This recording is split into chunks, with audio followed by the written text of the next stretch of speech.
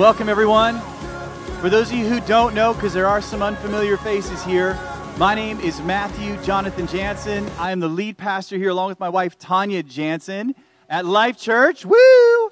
And we love getting to serve this way. It is His church, and we get to serve it. We get to steward it, and we're so grateful for that. We serve alongside of Pastors Mike and Ev Schroeder, amazing couple with years of wisdom. They are the secret weapon for this church.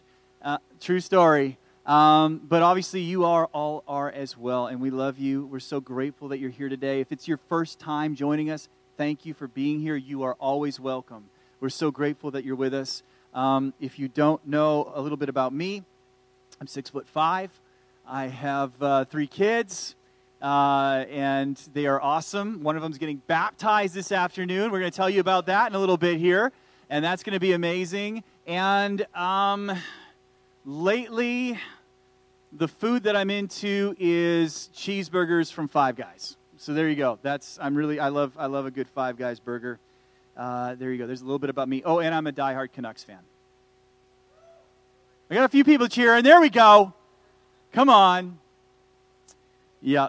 So diehard, because one day they will win, and I will be there to cheer them on. One day. It will happen. This is my prophetic word for this morning. No, I'm kidding. Okay, for those of you who have not been with us, we are in a series right now in the book of James. We've got a lot of material to get through today, and I want to get you there because we've got an amazing time afterwards of baptism. We've been going through the book of James line by line, working our way through it, and today we are at James chapter 3, verse 13. The title of the series has been Faith in Motion. Faith in motion. And kind of this big idea is that James really deals with the practicality of faith. In his book, he talks a lot about how faith actually works and what it looks like in our day-to-day lives. And the question that we've been asking throughout the series is, what is the evidence of faith in your life? What is the evidence of faith in your life? And last week, my beautiful wife, my beautiful bride, did an incredible job sharing a word about the power of your words. I remember that your words have power, right? But we need the grace of Jesus Christ. We need the Holy Spirit to come upon us and give us His words to speak. Amen? We talked about that last week. And this week, we are actually going to be talking about the subject of humble faith. Humble faith. I'll be explaining that and unpacking that in just a moment, but we are going to read the scriptures first. So if you have your Bibles, turn with me to James chapter 3, verse 13. We're going to have it up on the screen. I'm going to be reading it to you from my Bible, which is a New King James Version. And we're going all the way down to chapter 4, verse 10. So hang with me here, you guys. It's going to be a lot of scripture, but we need to lay this foundation as we dive into this idea of humble faith. Are you with me? Are you ready? Let's get into the word. James chapter 3, verse 13. Who is wise and understanding among you? Let him show by good conduct that his works are done in the meekness of wisdom. But if you have bitter envy and self-seeking in your hearts, do not boast and lie against the truth. This wisdom does not descend from above, but is earthly, sensual, and demonic. For where envy and self-seeking exist, confusion and every evil thing are there. But the wisdom that is from above is first pure, then peaceable, gentle, willing to yield, full of mercy and good fruits, without partiality and without hypocrisy. Now the fruit of righteousness is sown in peace by those who make peace. Chapter 4. Where do wars and fights come from among you? Do they not come from your desires for pleasure that war in your members? You lust and do not have. You murder and covet and cannot obtain. You fight and war, yet you do not have because you do not ask. You ask and do not receive because you ask amiss, that you may spend it on your pleasures. Adulterers and adulteresses, do you not know that your friendship with the world is enmity with God? Whoever therefore wants to be a friend of the world makes himself an enemy of God. Or do you think that the scriptures say in vain, the Spirit who dwells in us yearns jealously? But He gives more grace. Can we just hang out there for a second? I got to say that again. But He gives more grace. Therefore, he says, God resists the proud, but gives grace to the humble. Therefore, submit to God. Resist the devil, and he will flee from you. Draw near to God, and he will draw near to you. Cleanse your hands, you sinners. Purify your hearts, you double-minded. Lament and mourn and weep, and let your laughter be turned to mourning and your joy to gloom. Humble yourself in the sight of the Lord, and he will lift you up. Let's pray. Father, we thank you this morning for your word. Your word that is living and is active and is sharper than a two-edged sword that divides between the soul and the spirit and discerns to the intents of the heart. And Father, this morning, Lord God, we come under the authority of your word. We pray that your word would speak to us this morning, Lord God, that you would plant good seed in our hearts, Lord Jesus. Father God, that you would show us your way, Lord God, through your word, Lord Jesus, so that we, Lord God, can be changed to look more like you from glory to glory every day, Lord God. I get out of the way this morning, Lord God, as your minister, Lord God. I pray that you would flow through me, Lord God, and I pray that I would be a window to your glory, Lord Jesus. I pray that you would help me to get out of the way so that your presence can have his way in this place. We give it back to you now in Jesus' mighty name. And everybody said, amen. Amen. All right. Well, that was a lot. Would you not agree? Did anybody kind of start glazing over about halfway through? It's okay. You can admit it because I get it. There's a lot there. Like what is really going on here? And so the key, I believe, to our message today and to this passage is actually found in the very first verse that we read. Who can remember it? It's okay if you can't. It's James chapter 3, verse 13. And in that passage, James says this. He says, who is wise and understanding among you? Let him show by good conduct that his works are done in the meekness of wisdom. Somebody say meekness. And somebody say wisdom. Meekness of wisdom. Now, this is kind of a strange saying. Meekness of wisdom. It's a strange phrase. And, I had to kind of dig into it to kind of understand, what is he getting at here when he's talking about meekness? There's a man named Burdick who wrote a commentary on this passage, and he says this on meekness. Meekness is prautis, which is the Greek word, is gentleness, but not passive gentleness, growing out of weakness or resignation. I think a lot of times when you hear this idea of meekness, you think like, this. Right? It's just like all your bones just turn to jelly, and you're just like, whatever, I'll just go with it. This is the idea that we often have of the idea of meekness. But he says this, it is not that, it is an active attitude of deliberate acceptance. An active attitude of deliberate acceptance. Now, acceptance of what? What is he getting at here? Well, he says it's meekness of wisdom. In other words, an active attitude of deliberate acceptance of wisdom. Now, what is wisdom? We have to unpack this for a moment. And I think a lot of times when we talk about wisdom, we talk about the difference we juxtapose it between wisdom and knowledge. Okay? And so that's one of the easiest ways to explain what wisdom is. And so we all know that knowledge is information. And how many know that we live in the information age? Right? We have so much information surrounding us that knowledge is abundant and abounding in the world around us. You can get knowledge anywhere. I mean, we got so much knowledge, it's crazy. If you want to have knowledge, you've got a little computer in your pocket that you can pull out, and you can pull up any information that you want. Right? Anything that you want to know. Any silly thing. Hey, how much does a Five Guys burger weigh? Oh, there you go. I can tell you right now. Right? Knowledge abounds around us. We have lots and lots of knowledge.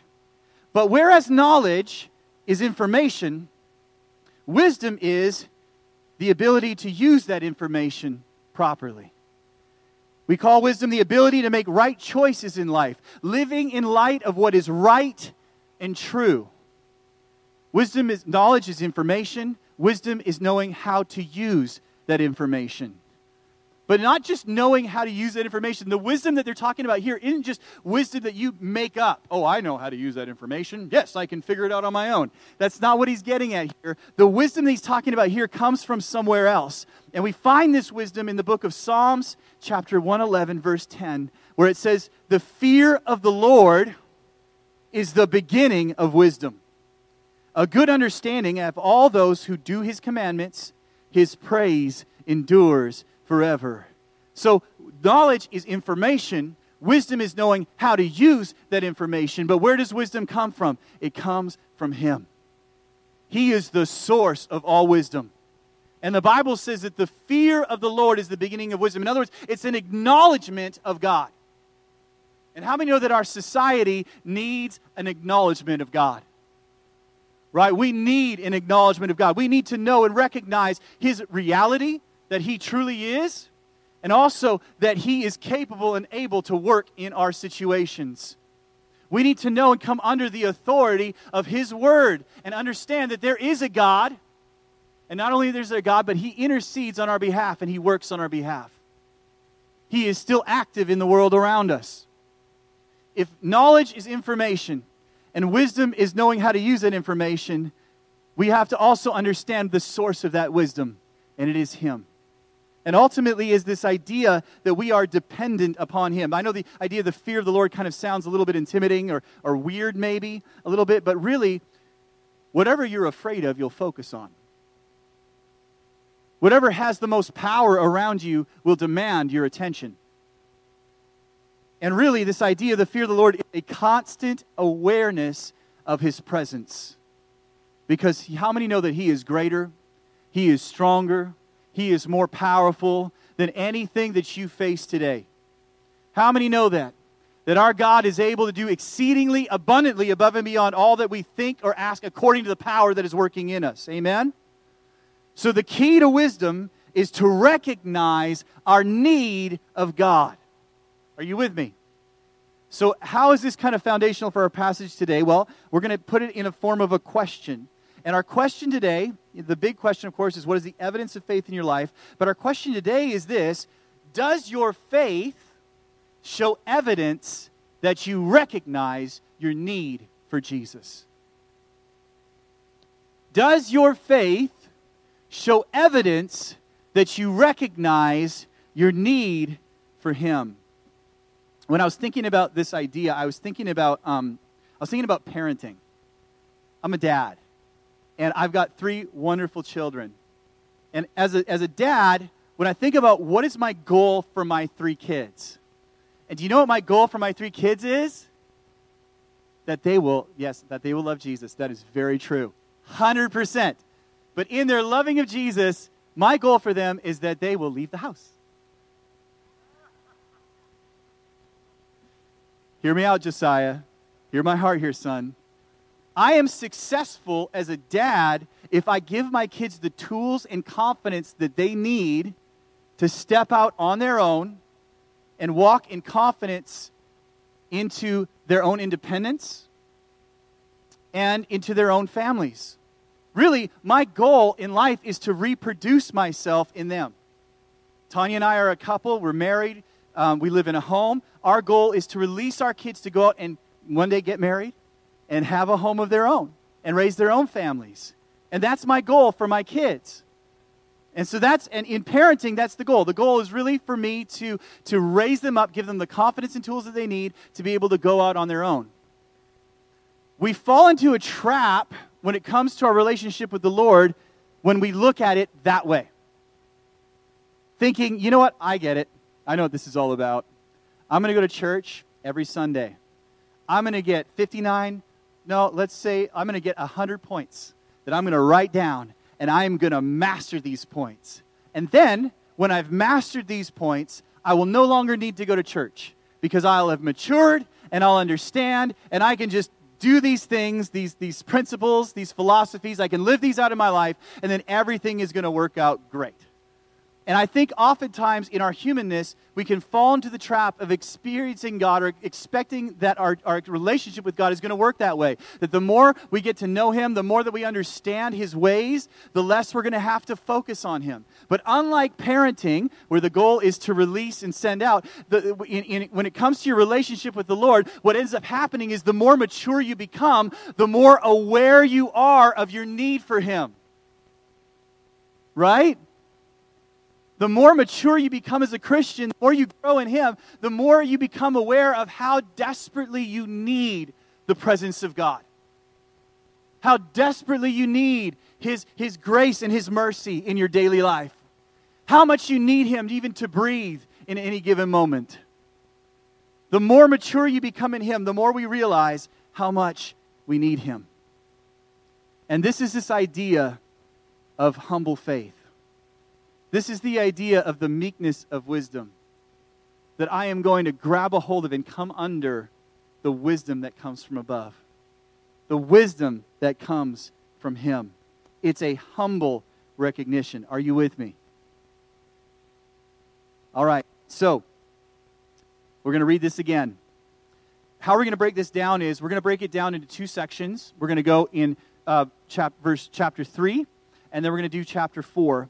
In chapter 3, there's really one thing that James is doing, and he is talking about two different types of wisdom. We just talked about the meekness of wisdom. We talked about right wisdom. We talked about wrong wisdom. And what he does here is he breaks down the difference between true wisdom and false wisdom.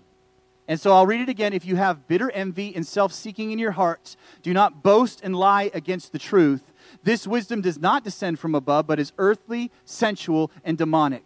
For where envy and self-seeking exist, confusion and every evil thing are there. But the wisdom that is from above is first pure, then peaceable, gentle, willing to yield, full of mercy and good fruits, without partiality and without hypocrisy. Now the fruit of righteousness is sown in peace by those who make peace. So here we go. He's talking about two different types of wisdom. He's talking about true wisdom. Everybody say true wisdom. And false wisdom. So false wisdom. Thank you very much. We see false wisdom in operation when we look at the pursuit of the things of the flesh versus the pursuit of the things of God. And how we're going to break this down between the two is with three categories, which is the origin of that wisdom, the operation of that wisdom, and the outcome of that wisdom. First of all, we have false wisdom. Everybody say boo. False wisdom is the bad wisdom, okay? The origin of that wisdom is not from above, okay? It's not from God. It's human wisdom and understanding, and the way that James describes it is scary, which is earthly, sensual, and demonic. Okay, he just straight up says it's demonic. Earthly, sensual, and demonic. And here's how Adam Clarke defined these terms. First of all, earthly is having this life only in view. This type of false wisdom has only this life in view. How many know we can get caught there so often? This is all there is. This is what my RSP and all these other things around me. And I've got this investment over here. And I've got these things happening over here. And I've got this lawsuit coming against me over here. And I've got all these different things. And we get so stuck in just our earthly wisdom, having only this life in view. The second one is sensual wisdom. Part of that is, which is this animal idea of having for its object the gratification of the passions and animal propensities. In other words, going after whatever we feel. If you feel it, just do it, man. That's the message of this world's wisdom. You know, hey, if it feels good, then do it, right? It's this world there. It says it's all about you, and you just need to try and fulfill yourself and find happiness in whatever you can see around you. And then finally, it says it's demonic and demoniacal, which means inspired by demons and maintained in the soul by their indwelling influence. So, pretty intense, pretty direct. That's how James defines it. This lines up with a scripture we read later in 1 John 2:16, where it says, "For all that is in the world, the lust of the flesh, the lust of the eyes, and the pride of life is not of the Father, but is of the world." And this is this same idea of this earthly, sensual, demonic wisdom. It's this lust of the flesh, I want it. This lust of the eye, I'll look for it. And this pride of life, and it will not hurt me, is kind of this idea that we have in this earthly wisdom. It's seeking after our own ways. It's seeking after our own desires. Its source is not of the Lord. It's from below. How does it operate? It operates in bitter envy, which is jealousy. Okay, which is I want that, I want that, I want that. That person has that, I want that, I need that, I need that. And it also operates in selfishness. It's all about me. More me, less you. That's the attitude of a selfish wisdom. And finally, the outcome of it, always, church, is confusion and every evil work. This is the wisdom that he's warning us against. Now, what about true wisdom? Everybody say, yay. True wisdom. Origin. It's from above. What we talked about earlier. Come on. The earth is the Lord's, the fullness thereof. All who dwell in it, the world and all who dwell in it. He established it. The fear of the Lord is the beginning of wisdom. It comes from Him. I love in Ephesians 1:17 where Paul prays this prayer that the God of our Lord Jesus Christ, the Father of glory, may give to you the spirit of wisdom and revelation in the knowledge of Him. It comes from Him. I love Proverbs 2:6-7. For the Lord gives wisdom. Somebody say, the Lord gives wisdom. The Lord gives wisdom. From His mouth come knowledge and understanding. He stores up sound wisdom for the upright. He is a shield to those who walk uprightly. Come on. The wisdom that comes from above. Can you already feel it? Isn't that better already? Yes. Wisdom from above. Now, operation. How does it work itself out? It's pure. I'm just going to make one quick comment on each one of these things because in the interest of time. Number one, pure, without mixture. Okay, it's not divided. It's simple, it's clean, it's pure. Okay, peaceable, like God who is gentle and kind, although He has every reason to be stern. It's this idea of offering peace to those around us. It's gentle. William Barclay, in his commentary says, it is the ability to extend to others the kindly consideration that we would wish to receive ourselves. It's also willing to yield. This is interesting. It says this, I like this comment. This wisdom, true wisdom is not rigid, but is willing to listen and skilled in knowing when wisely to yield. Couldn't we use a little bit more of that? Right? Come on, isn't it easy just to get stuck in our ways? This is just who I'm always going to be. But true wisdom keeps our mind lubricated. It keeps us able to move and to change and to grow and to evolve, if you will, if I can use that term in church, because we have the Spirit of God flowing through us. And God is able to change us. He's able to move in us. He's able to show us where to go. And then we are pliable and able to be moved by Him. Hey, don't go that way. Walk this way. Okay. That's the type of wisdom that he's talking about here, is a wisdom that is pliable and able to be moved by the Spirit of God. Standing on the Word of God, of course. We don't change and we don't deter from this. Okay, willing to yield. What's the next one? Full of mercy. This wisdom knows that the same measure of mercy we grant to others is the same measure God will use with us. Full of good fruit. This is the evidence of the wisdom in our lives.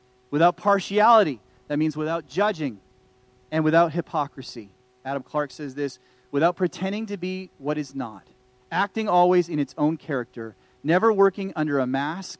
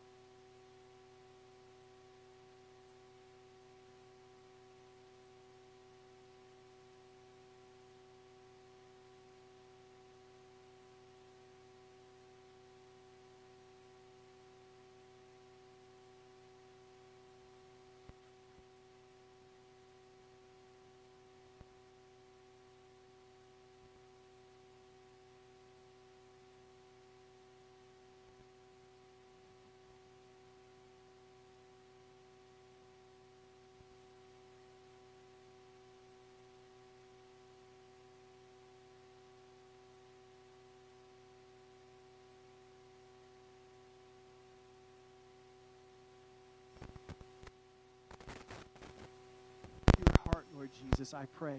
I receive it from you today. Again, the more mature we become in Christ, the more we recognize that we need him. Yes?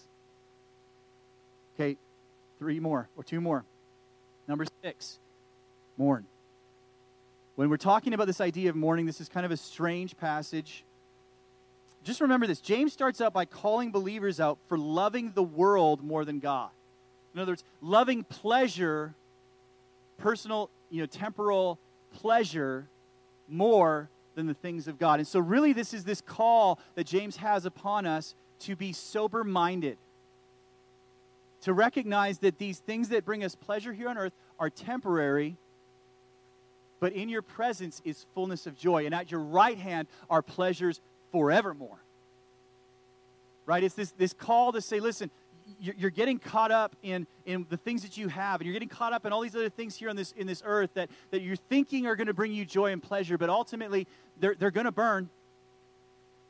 And where you're going to find life eternal, where you're going to find hope, and where you're going to find your home, and the ultimate joy is not here, it's here.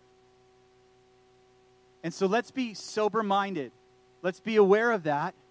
Why? Because number 7, humble yourself before God. What does the Bible say? In due time, he will lift you up. Our joy is found. Church, we need to detach ourselves from the world around us that we feel is going to bring us joy. And we need to attach ourselves into the presence of God, into Jesus, and allow him to bring us true joy. Everlasting joy, hope, and peace. This is a quote from William Barclay. Only when a man realizes his own ignorance will he ask for God's guidance. Only when a man realizes his own poverty in the things that matter will he pray for the riches of God's grace. Only when a man realizes his weakness in necessary things will he come to draw upon God's strength. Only when a man realizes his own sin will he realize his need of a Savior and of God's forgiveness. And so, my question for you today as we close is this. Does your faith show evidence that you recognize your need for Jesus? Does your faith show evidence that you recognize your need for Jesus? Remember this. Draw near to me, and I will draw near to you. Church, this morning, let's draw near to him. Let's return to him, and let's run to him. The Savior and the Lord of all.